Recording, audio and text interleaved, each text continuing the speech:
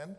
But Daniel chapter 5, and we'll read the first 4 verses of Scripture, then we'll get into our first couple of points, and we'll see how far we get tonight. In verse number 1, it says, Belshazzar the king made a great feast to 1,000 of his lords, and drank wine before the 1,000. Belshazzar, whilst he tasted the wine, commanded to bring the golden and silver vessels, which his father Nebuchadnezzar had taken out of the temple, which was in Jerusalem, that the king and his princes, his wives, and his concubines might drink therein. That they brought the golden vessels that were taken out of the temple of the house of God, which was at Jerusalem, and the king and his princes, his wives, and his concubines drank in them. They drank wine and praised the gods of gold, of silver, of brass, of iron, of wood, and of stone. Let's pray. Father, I just ask you that you would just guide me in this message tonight. And I pray, Lord, it would be a help to everybody here to learn more about Daniel, learn more about your heart, and Lord, build our faith, knowing that you wrote these things so many years ago. And Lord, it's all come to pass. And we're so grateful that we've got a sovereign and holy and righteous and perfect God. Thank you, Lord, for this evening. I pray in Jesus' name, amen. And so this particular chapter, remember I was looking at, when we looked at the dreams in Daniel chapter 2, we were looking at basically the structure of the empires. And that was the head of gold, the breast and arms of silver, the belly of brass and so forth, the legs of iron. And that's just really talking about the structure starting at the beginning till the final empire, till when Jesus Christ comes again and smashes down all the world empires in one mighty blow. Amen. But now in the last 3 chapters, we've been looking more at the character of these empires. And this tonight really is going to help us understand a little more about the character of the world empires that we have around us today. It's not friendly to the Lord, amen. This world does not love Jesus, all right?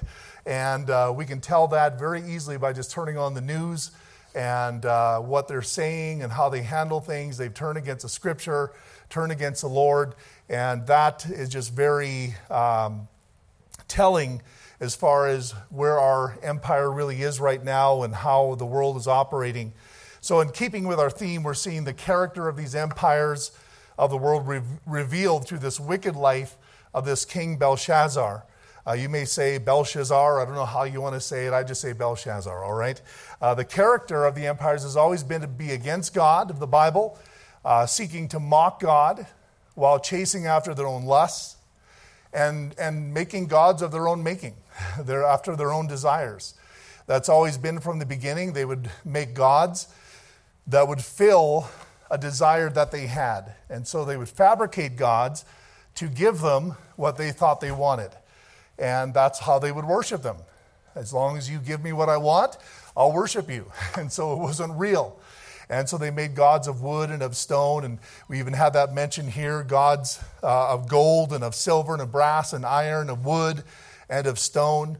One thing we learn in this particular chapter is a wicked life will always be reaped.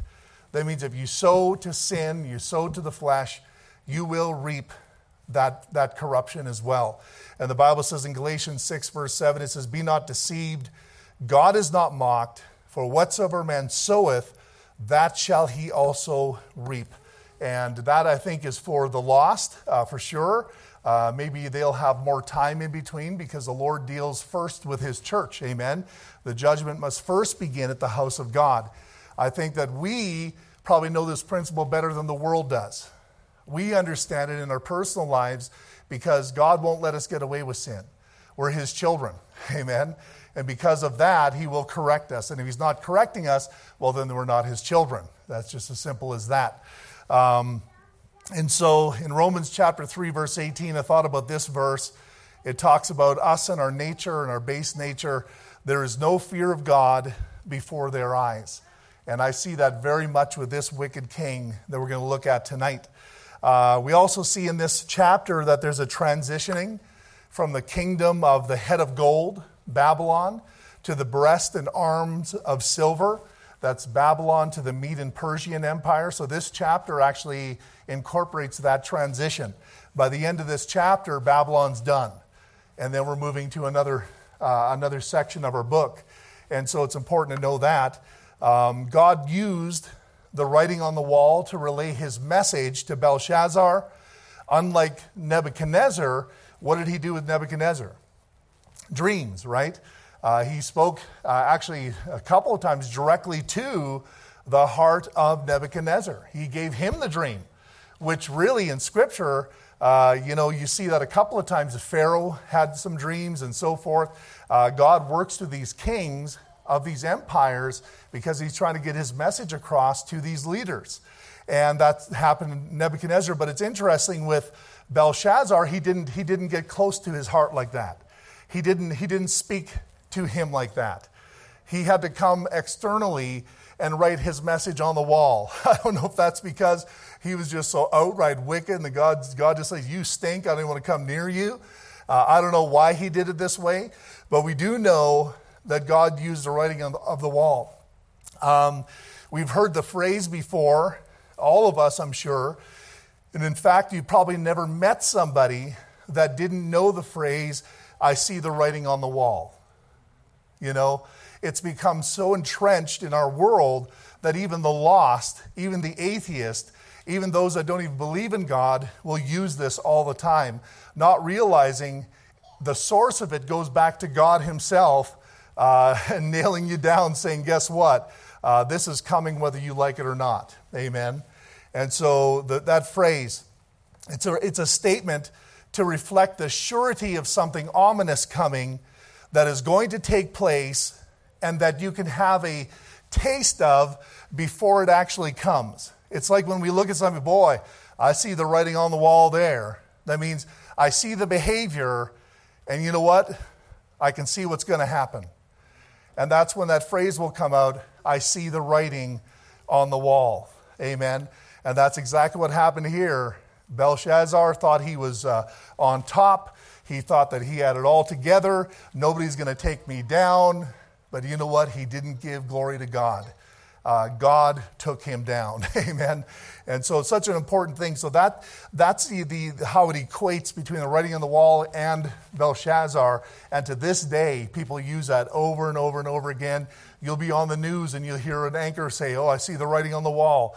You'll watch a movie and you'll say, I'll talk about the writing on the wall. And that goes right back to Daniel chapter 5. Amen. And so that's quite interesting when you look at the phrases of Scripture. Many of them actually, even in the King James Bible, words that didn't even exist before the translation of this book. That's interesting. There's certain phrases that didn't exist until the King James Bible was written. Even the word Passover, that didn't exist until the translation of Scripture. But yet that word is used over and over and over and over again, And so anyways, so this message, you could also entitle it, when God crashes your party.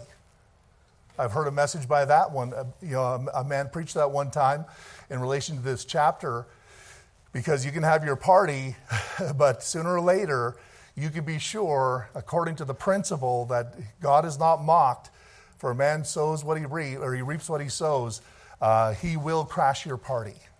And it's going to change the whole attitude of your party. Amen. And so that's important. So we see a proud king that doesn't feel accountable for his lifestyle at all to anybody. I can do what I want. I got my own brain. I got my own life. And God just says, let me share something with you. He says, I'm watching you. And his final message, wow, you've been found wanting. He knew exactly where he was at. And you know what? I think with us too, we got to be careful.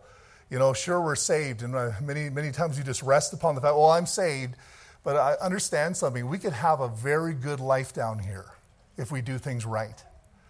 If we want to play with God and we want to do our own thing and live after our flesh and challenge the Lord's principles and be in the face of God with our pride, you are going to mess up this little chance you have to live by faith and to be rewarded based upon your faith and love for the Lord Jesus Christ. Amen. Don't blow it. Don't blow it, because you can blow it. One decision will blow it. One wrong decision can blow it. Amen. Don't let it happen. Stay on guard. Stay right with the Lord. So first thing I want to talk about here is, number one, the frailty of the throne. The frailty, and this little introductory stuff is not really in the text, but I thought I would give you a little bit of background here, because from the last chapter to this chapter, we have had several years pass. In fact, Daniel is now in his 80s in this chapter. So when he comes into play here, you're going to see it. He's almost forgotten already. And yet he's brought out of the dust to deal with this situation with Belshazzar. And so we're going to look at the kings. Number one, Nebuchadnezzar died in 1561 BC after 44 years of reigning as king of Babylon. And so we know that the Lord spoke to his heart. He got saved. He gave glory to God. And I believe that he lived his life that way from that point on. Number two, Nebuchadnezzar's son, Evil-Merodach, reigned for 2 years until he was assassinated in a revolt led by his brother-in-law in 559 BC. And so, yeah, it's always in the family, amen? And so this is the interesting thing about Evil-Merodach, because, you know, Nebuchadnezzar, of course, he had already had a soft spot in his heart for the Jewish people. He loved them. He loved Daniel, and he was in no position now to abuse them anymore. He knew that the God of Israel was the God of heaven. God showed him that. And so he was good to him. And I think he taught that to his son, because his son treated the Jews with kindness for those 2 years.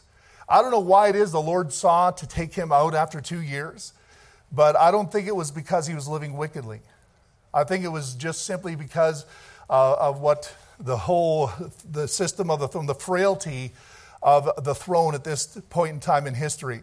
In 2 Kings chapter 25, it says this, "And it came to pass in the 730th year of the captivity of Jehoiachin, king of Judah, in the 12th month, on the 27th day of the month, that Evil-Merodach, king of Babylon, in the year that he began to reign, did lift up the head of Jehoiachin, king of Judah, out of the prison. And he spake kindly to him, and set his throne above the thrones of the kings that were with him in Babylon." Now, this may have stirred up some trouble with some of the hardcore Chaldeans. "And he changed his prison garments, and he did eat bread continually before him all the days of his life. And his allowance was a continual allowance given him of the king, a daily rate for every day, all the days of his life." And so here you have why. I think all I can think of is because of his dad. Because how Nebuchadnezzar taught him about the God of Israel. And when he saw this king, now Jehoiachin, when he was put into prison at the beginning of the siege, he was a young king. I think he was in his early 20s. And he just kind of gave up, and they took him and they put him into prison. And he's been in prison until this king took over. And he saw him there, and he picked him up, and he made him, gave him great power within the Babylonian kingdom. And I think it's simply because of Nebuchadnezzar. Now, number three, Nabonidus, son-in-law to Nebuchadnezzar, the father of Belshazzar, usurped the throne in 555 BC. So in between those two kings, there was a lot of turmoil. There was a lot of assassinations, people losing the throne, people gaining the throne. And finally, this guy comes in, and he usurps the throne and takes it to himself in 555 BC. And this is why when it's talking about Belshazzar in this chapter, twice it mentions him in relation to Nebuchadnezzar, and Nebuchadnezzar is his father. But we know that term doesn't mean necessarily that's his dad, but it's talking about that he's in relation to Nebuchadnezzar, because there's a connection between Belshazzar's dad and Nebuchadnezzar being related, all right? And so that's why twice you'll have the servants mentioned once, Nebuchadnezzar thy father, and then Daniel. When Daniel shared the testimony of Nebuchadnezzar, he also called Nebuchadnezzar Belshazzar's father, referring back to his position in relation to Nebuchadnezzar as well. And you see that in Daniel 5 verse 18. O thou king, the most high God, gave Nebuchadnezzar thy father a kingdom and majesty and glory and honor. Now, Nabonidus was in Temis, Arabia, to build a commercial empire while leaving his son Belshazzar as vice regent over Babylon. So basically, the king, Belshazzar's dad, wasn't in Babylon. He took off to Arabia and left his son in charge in Babylon. Now this guy, to me, just looks like a spoiled brat. Amen. People say one thing he did know was soldiering. He was a fighter, but he sure was no politician, and he sure wasn't very wise. And we'll see in a little bit why that is. And so here Belshazzar was actually vice regent. So Nabonidus was ruler number 1. Belshazzar was ruler number 2. And we'll see later on in the chapter when he starts giving out rewards for interpreting this writing, he says, I'll make you what? Third ruler in the kingdom. That's because he's the second. That's because his dad is the first. Amen. So all he could give him is third. He doesn't want to give him second because then he'd have to stand out of the way. And I wonder whether he could really have given that third rulership, because usually that is up to the first ruler to give out the positions of ruling. Amen. But I mean, he was desperate, right? So letter B, the siege. Number 1, Jeremiah prophesied of the Medes and Persians besieging Babylon. Hopefully I got the besieging to Babylon. Not quite right English. I did this all in 2 days, so give me a break. Amen. All right. And so Daniel understood that 70 years of captivity would end with Babylon being overthrown by the Medes and Persians. And he knew that because he was reading the book of Jeremiah. The book of Jeremiah was written before Israel was taken into captivity to Babylon. And Jeremiah was the prophet that was in Israel while Nebuchadnezzar came to destroy it. He wrote about that. He warned them about that. He said 70 years of captivity, and now we're getting to the end of that 70-year period. And that's where we find ourselves in chapter 5.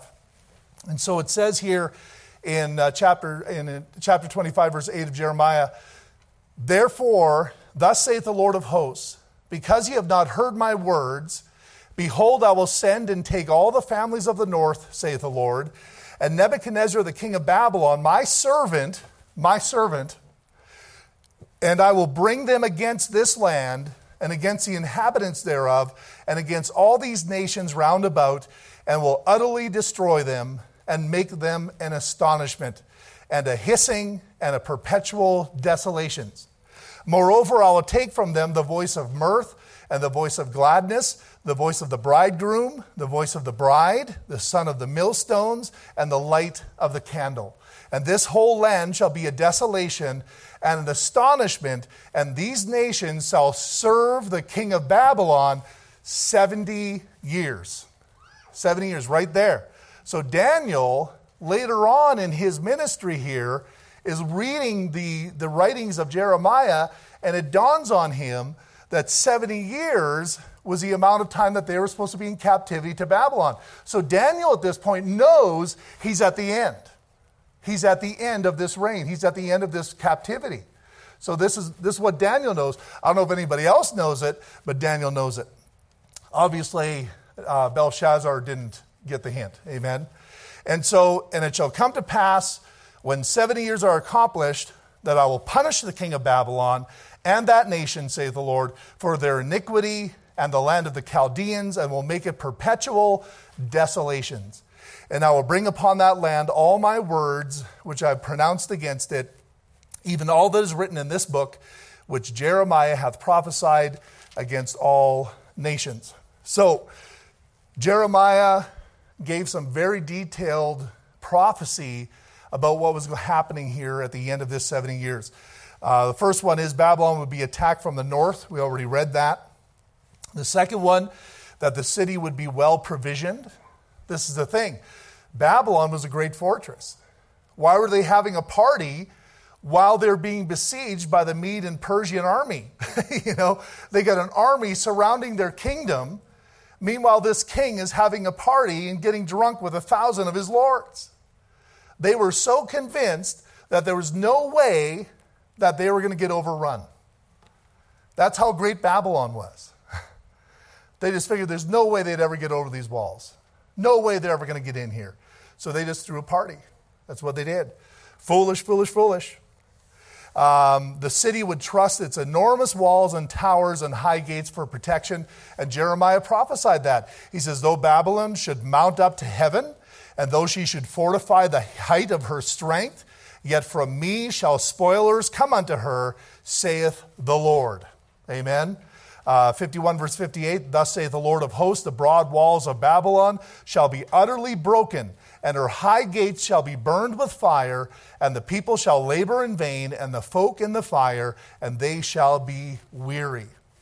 Not only that, he also predicted that the city would be taken by a clever strategy. You see that in chapter 50, verse 24 of Jeremiah. I have laid a snare before thee, and thou art also taken, O Babylon, and thou wast not aware, thou art found and also caught, because thou hast striven against the Lord. Now, Ben, do I have those graphics connected there to these points at all? So there you have the Babylon. You can see the thickness of the walls. Those walls, you could run 2 chariots with full horses side by side down the walls of that city on the top. So that's why they're looking at, hey, who's going to break through this? Who's going to take our city? And bring up the next one, the graphic there. There's the gates of Ishtar. And so they put a lot of stock in their powerful gates. It says nobody's going to get through that.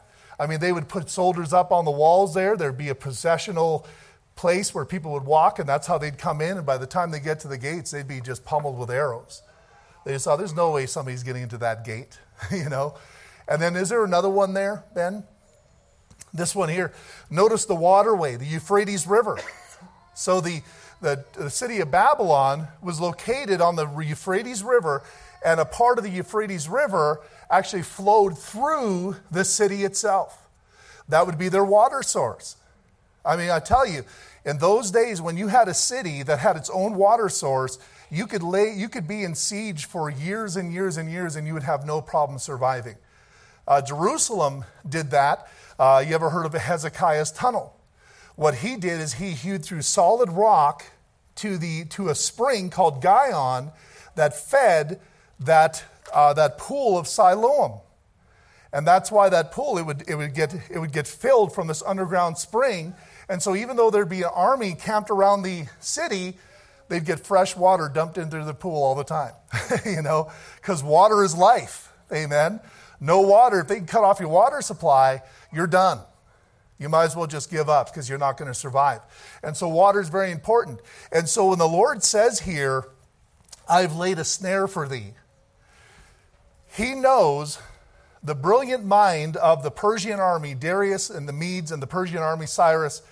What they did is they redirected the river, and they cut a different channel, and the water started running in a different way, which dried out the river that went underneath the walls.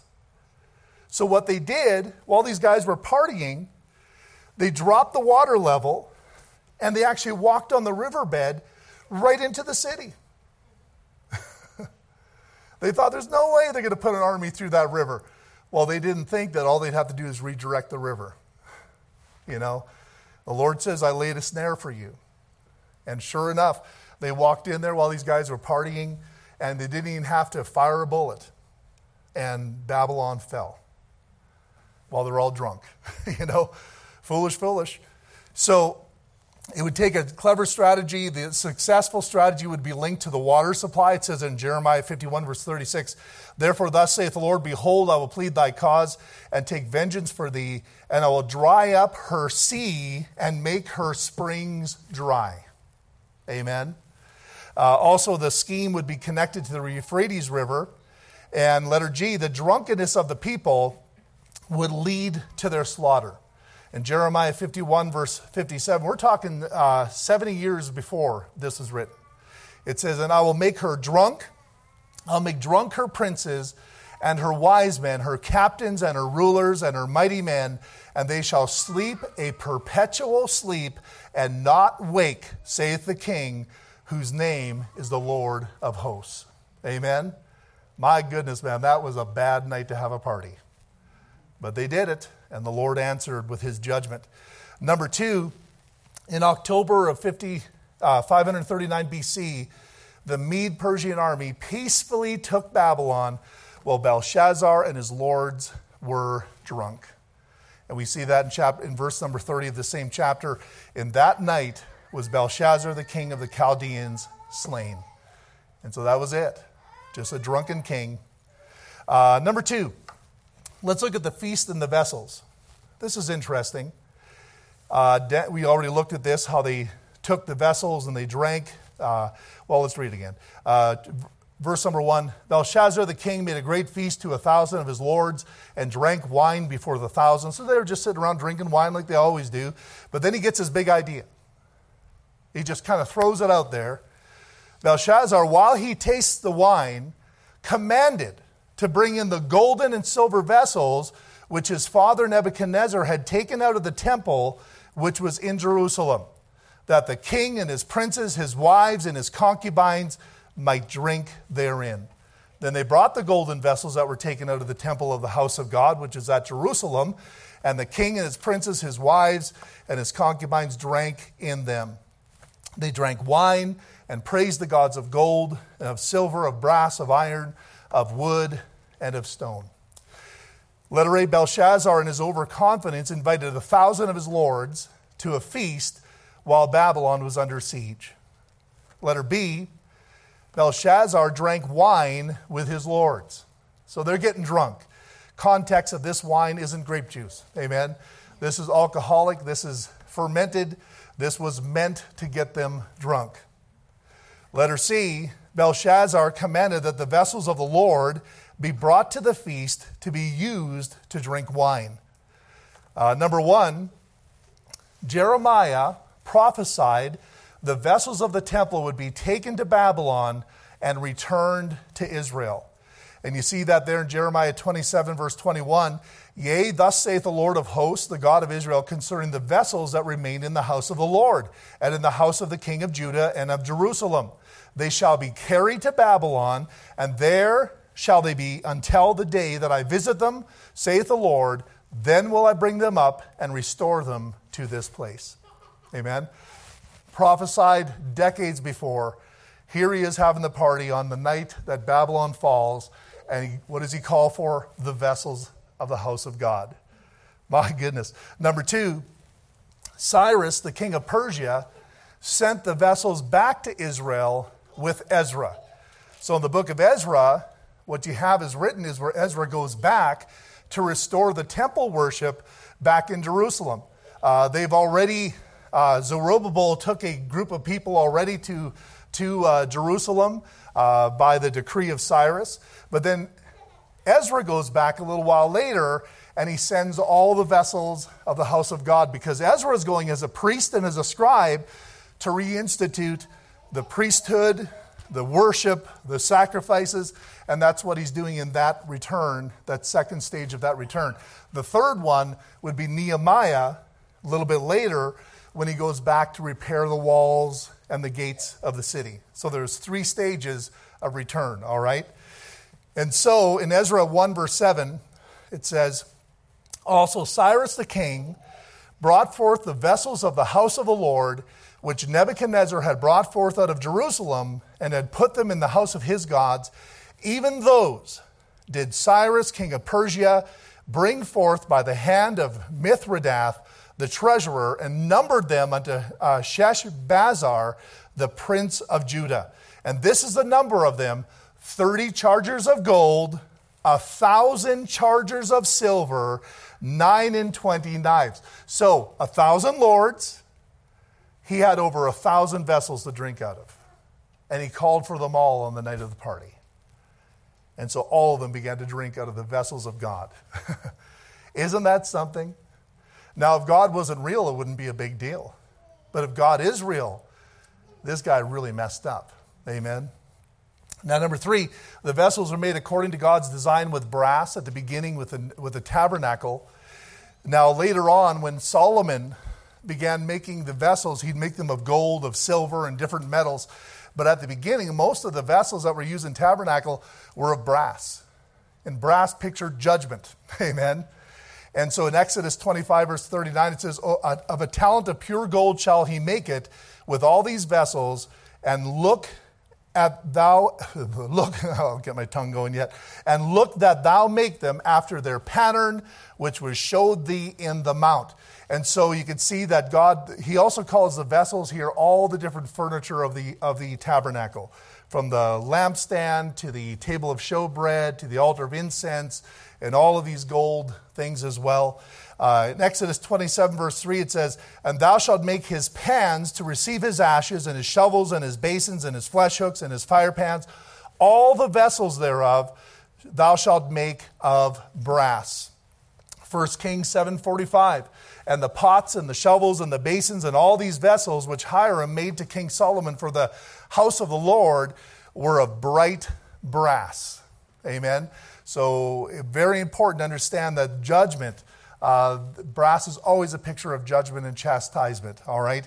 And we know that in the temple, it had a lot to do with the judgment upon the Lord Jesus Christ for our sins. And so the vessels were used in relation to the cross of Calvary, in relation to the death of the Lamb.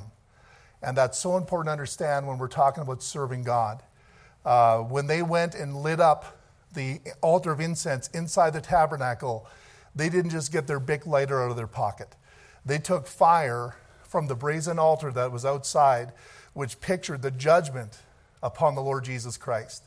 They took that fire and they lit the altar of incense inside of that tabernacle, and they'd light that incense, and that became a sweet-smelling savor in the nostrils of God. And that's a picture of the prayers, but also the life of the Lord Jesus Christ. So when Nadab and Abihu took strange fire and they lit up that incense altar, God smote them dead immediately.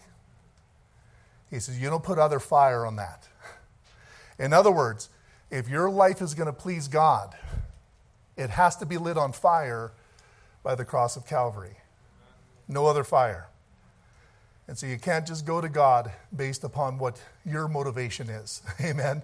You've got to pattern your life after the cross. The humility, the death, the submission, all these things, that has to go into your service for God. Anything other than that is simply an abomination to God. Amen. So that has to be behind it. Anyways, letter D, Belshazzar defiled the vessels by drinking to false gods.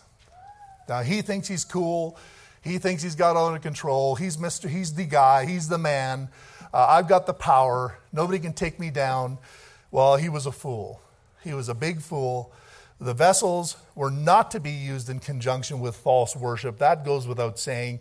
But number one, the vessels were sanctified for the Lord's service. You see that in Leviticus chapter 8. Verse 10, it says, and Moses took the anointing oil, anointed the tabernacle, and all that was therein, and sanctified them. And he sprinkled thereof upon the altar 7 times, and anointed the altar, and all his vessels, both the laver and his foot, to sanctify them.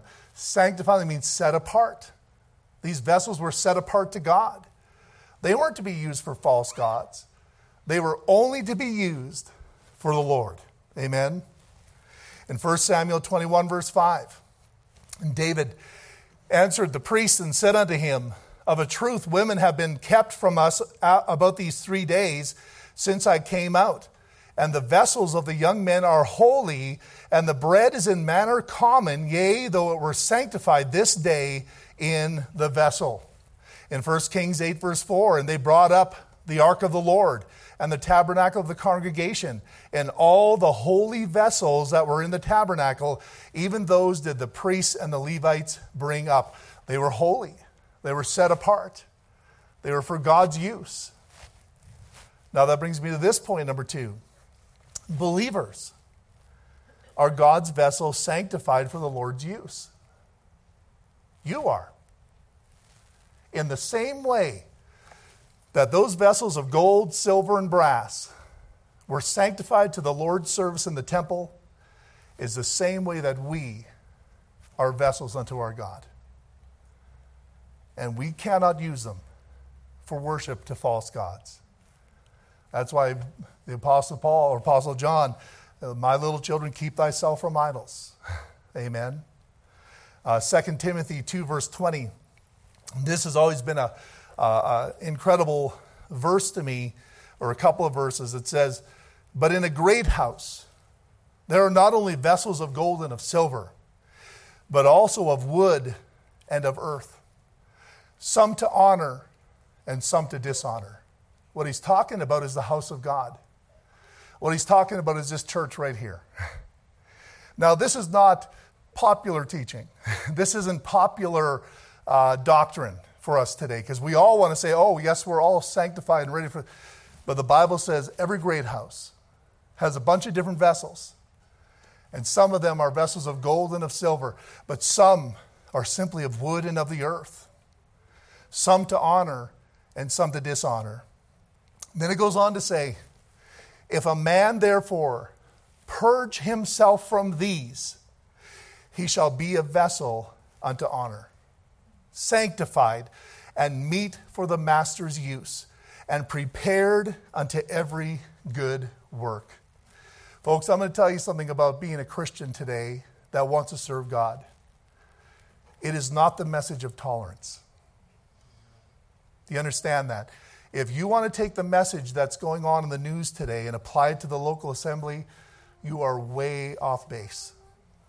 You see, when the Bible says if you're a vessel of dishonor and you're a vessel of wood in the earth, the Bible tells those that want to be vessels of silver and gold to purge themselves from you.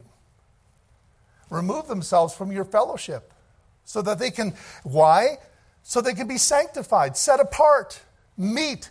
That means prepared for the master's use and prepared unto every good work. Amen. But we live in a day and age where we're just saying, oh no, we just need to love everybody. And folks, the problem is this, it's destroying the church. And we don't have anybody that's ready to be used by God. Amen. Throughout the history that I've known since I've been saved, prepared for ministry, I'll tell you who it was that was successful going out and doing the will of God.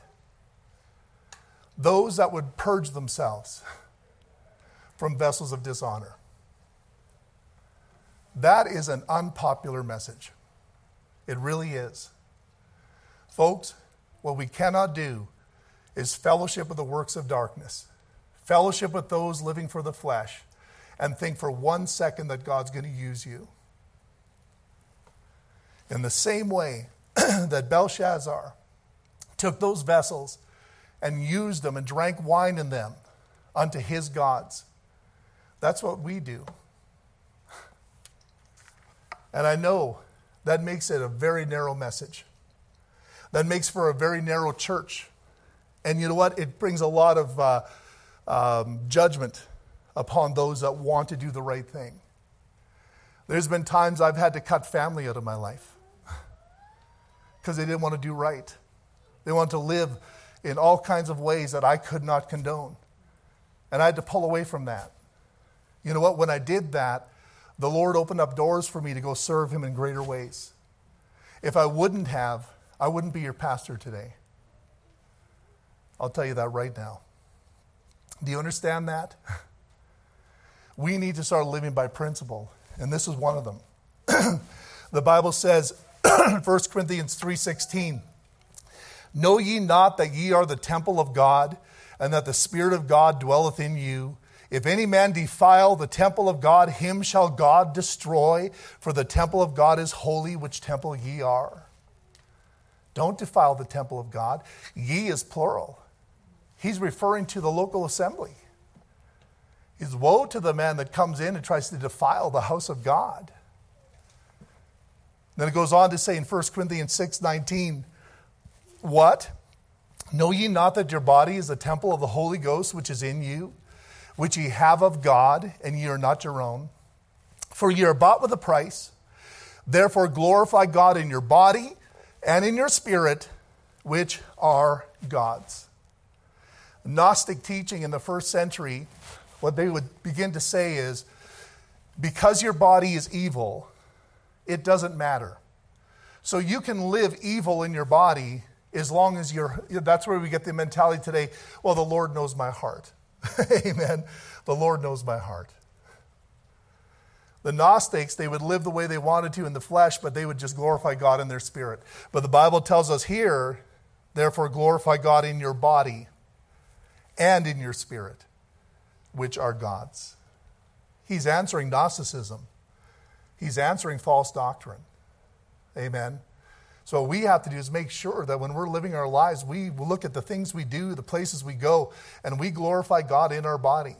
Where our body goes, what our body does, what we feed our body, what we do with our body, it should glorify God in everything. Amen. We're supposed to be vessels unto honor. Meat for the master's use. Your life is not for you to use. Your life is for God to use. And I know that sounds strict, and that sounds very fanatical. But we got a great God. I mean, he's greater than you think. Amen. You're not going to meet him and say, hey, dude, how's it going? When you see God, you will fall on your face like dead. And then you're going to look at your life and say, man, I didn't glorify you the way I should. You won't be judging other people, blaming everybody else for your life at that point. You are going to see yourself in such a way that you'll realize it was all your fault. It was all your fault. No man stands before a holy God and will have the ability to blame someone else for their own sinfulness. In fact, in Romans chapter 3, it says that all mouths will be stopped. All those excuses we have today, all your little philosophies, all the reasons why it's okay for me to do this, that, or the other, the Bible says he's going to take every excuse out of your mouth. Wow. That means, folks, hey, we need to be kind and loving with people, but you don't be going with people that aren't doing right.